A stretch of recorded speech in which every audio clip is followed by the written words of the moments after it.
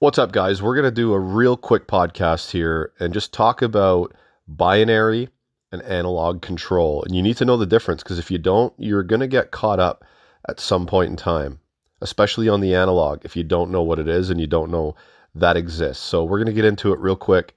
This is the HVAC Know It All podcast. I'm your host, Gary McCready. Let's talk about binary control for a minute. Binary is the most simplified one. It's the one that you probably see the most. And that's on or off. You can take the word binary and replace it with an on-off control if you like, if it makes it more simplified for you, because that's basically what it is. So let me give you a very generic example of this. We have a thermostat on a wall. All right, it's set for 72. Now the temperature drops to 70, and now we have a call for heat. All right, now there's a relay in that thermostat. When that relay gets energized, what do? We send an output, 24-volt output from W1 to our heating device, whether it be a boiler, furnace, whatever it is. Okay, that's where it all begins in the thermostat. Now, because that relay in that thermostat is either got a signal or doesn't, that's considered binary, on, off. So before there's a call, we can consider that signal being off. When there is a call, and the relay energizes, we consider that being an on signal. So that's what binary is on-off control, and just a light switch, on, off. That's binary because it's on-off. Any type of relay that closes or opens based on something that happens outside of it, like a call for something, is considered binary, right? We need to know these types of control scenarios, and we're going to talk about analog in a minute. We need to know these in order to troubleshoot properly. So let's get to analog, and I'll go through a few examples. Okay, so binary, on, off. I'm sure most everybody has wrapped their head around that one. Very, very simplified. Analog is where it gets a little bit more tricky. Now, there's a few analog signals that I've seen in my career that we're not going to discuss all of them, but we can give examples of how they work. Now, I've seen 4 to 20 milliamp, 0 to 10 volts DC, 2 to 10 volts DC, 0 to 5 volts DC. Now, these are a little bit more difficult because these sort of float within a range. It's not either or, like binary, on-off. It's not on-off. It's floating within a range. And I'm going to give you an example based on a Honeywell Jade economizer, because I work on those a lot. I'm going to give you an example of how they work using 2 to 10 volts DC. And hopefully that can actually help you with the understanding economizers as well. So let me talk about that real quick, just to grasp the concept here of analog control. Because I work on the Jade economizers quite a bit, like most of what I'm saying sort of pertains to them because it's 90% of my experience. So let's take the controller for a minute, and then let's take the actuator. So the actuator takes 24 volts to be powered up. Okay, it's there at all times. Now, to drive that actuator, either open or closed, it takes an analog signal, 2 to 10 volts DC. Okay, it's not on or off. It floats. Okay, now 2 volts DC, if that's a signal that is being delivered to the actuator, it will drive fully closed. 10 volts DC, it'll drive fully open. And I'm talking about the outside damper driving fully open or fully closed. Now, if we have a signal somewhere in the middle, like 6 volts DC, in theory, that actuator should be driven to the 50% position. All right, now, most of the economizers I see are usually set up for around 53 to 55 degree mixed air because we're trying to cool the space with it. So what happens is, depending on the outside air, okay, the actuator only opens a certain amount. The mixed air temperature sensor sees the mixed air and it tries to maintain the damper's position based on that. So let's say we have a call for cooling, okay? The economizer is enabled because we are below the temperature, the sensible or enthalpy point of heat content in the air to allow the economizer to work. If the mixed air setting is set to like 55, let's say, the outside dampers will start to open. The return air dampers will start to close because they're correlated together, right? They're geared together within that box. And we'll try to maintain 55 degree mixed air. Now, those dampers might open and close slightly back and forth because they're trying to maintain. So as that signal from the mixed air temperature sensor goes back to that controller and says, okay, we're getting hot, we're getting cold, we're getting hot, those dampers are going to tweak themselves.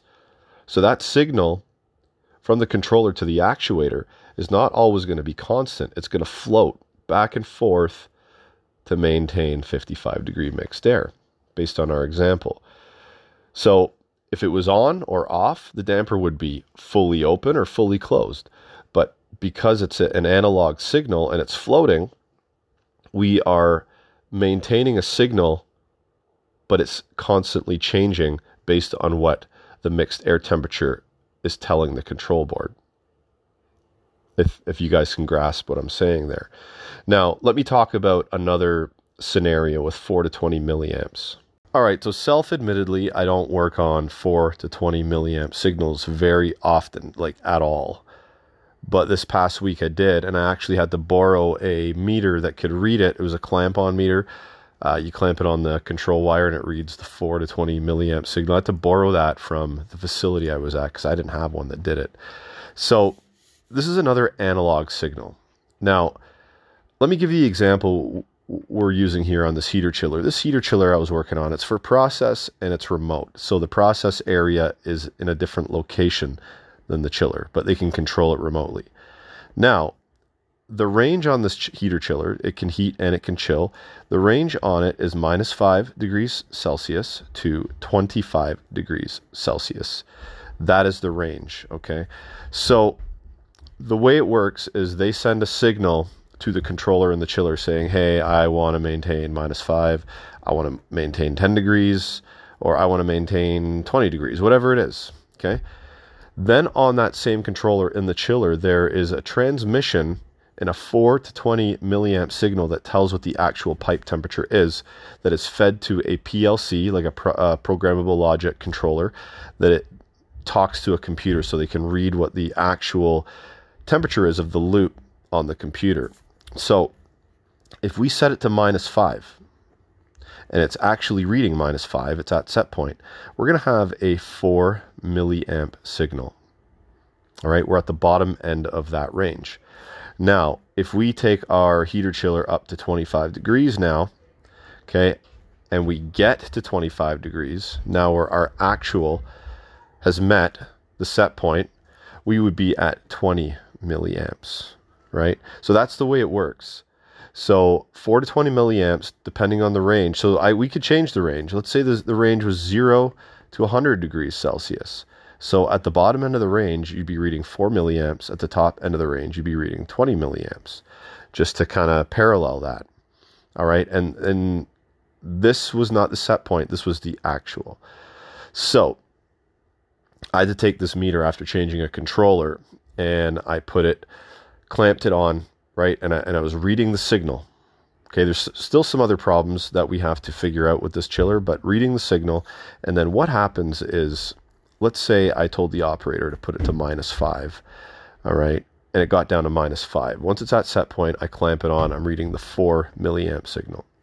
Then I told the operator to ramp it up to the high end at 25 degrees Celsius.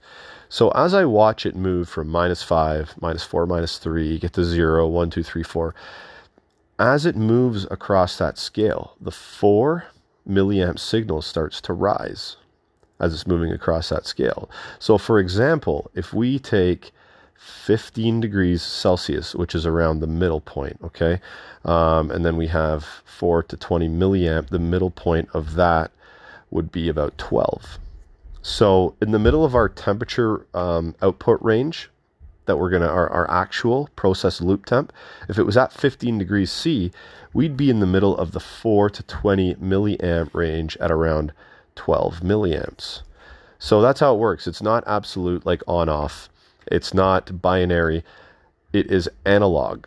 It's got a range, and the signal changes with whatever you're trying to maintain, whatever you're trying to look at, so on and so forth. So I hope this helped everybody. Binary versus analog, knowing the difference between them. It's pretty important to know this, or you can get tripped up. Before we head out, I want to talk about a control signal that I believe is the devil of all control signals, and that's the 208 volt control signal. And I'll tell you why. I added some pressure switches to a system to know if there's airflow or not airflow, basically. So I put them in, and I tested them, set them up, made sure that they closed with airflow, opened with no airflow. The electrician came along and wired them in. I went back after just to run some tests. Now, when I took my meter out, I went to the first side of the switch to ground. Yeah, 120, I got it, because I thought he wired up a 120 circuit. 120 to ground, got it. Next side of the switch, 120 to ground, got it. Okay, the switch is closed. We got power flowing through, but this is where the 5 minutes to be a better tech thing comes in. And I'm like, I'm going to go across this just to see what it says. Go across it. It's got 208. I'm like, So when you go across and you got full power like that, that means that switch is open. It's currently open. So I'm like, he wired in a 208. So I called him up, made sure, 208 circuit. Yes, it's a 208 circuit. So when you're working with 208 circuits and you go from ground to one terminal to the next terminal, you're going to see 120 volts on both sides at times, and that could trip you up. Make sure you go across that switch, because going across it, 208 will be open, 0 will be closed. So just be careful with 208 control circuits, because they can trip you up, because power is actually coming in from both ends. It's very strange, and I don't like 208 control circuits whatsoever, but there are some machines, some units, and some circuits out there that use 208. I don't like it, but you got to be careful of it. Anyway, guys, I hope all this information helps you guys out. I'm out. Happy HVACing.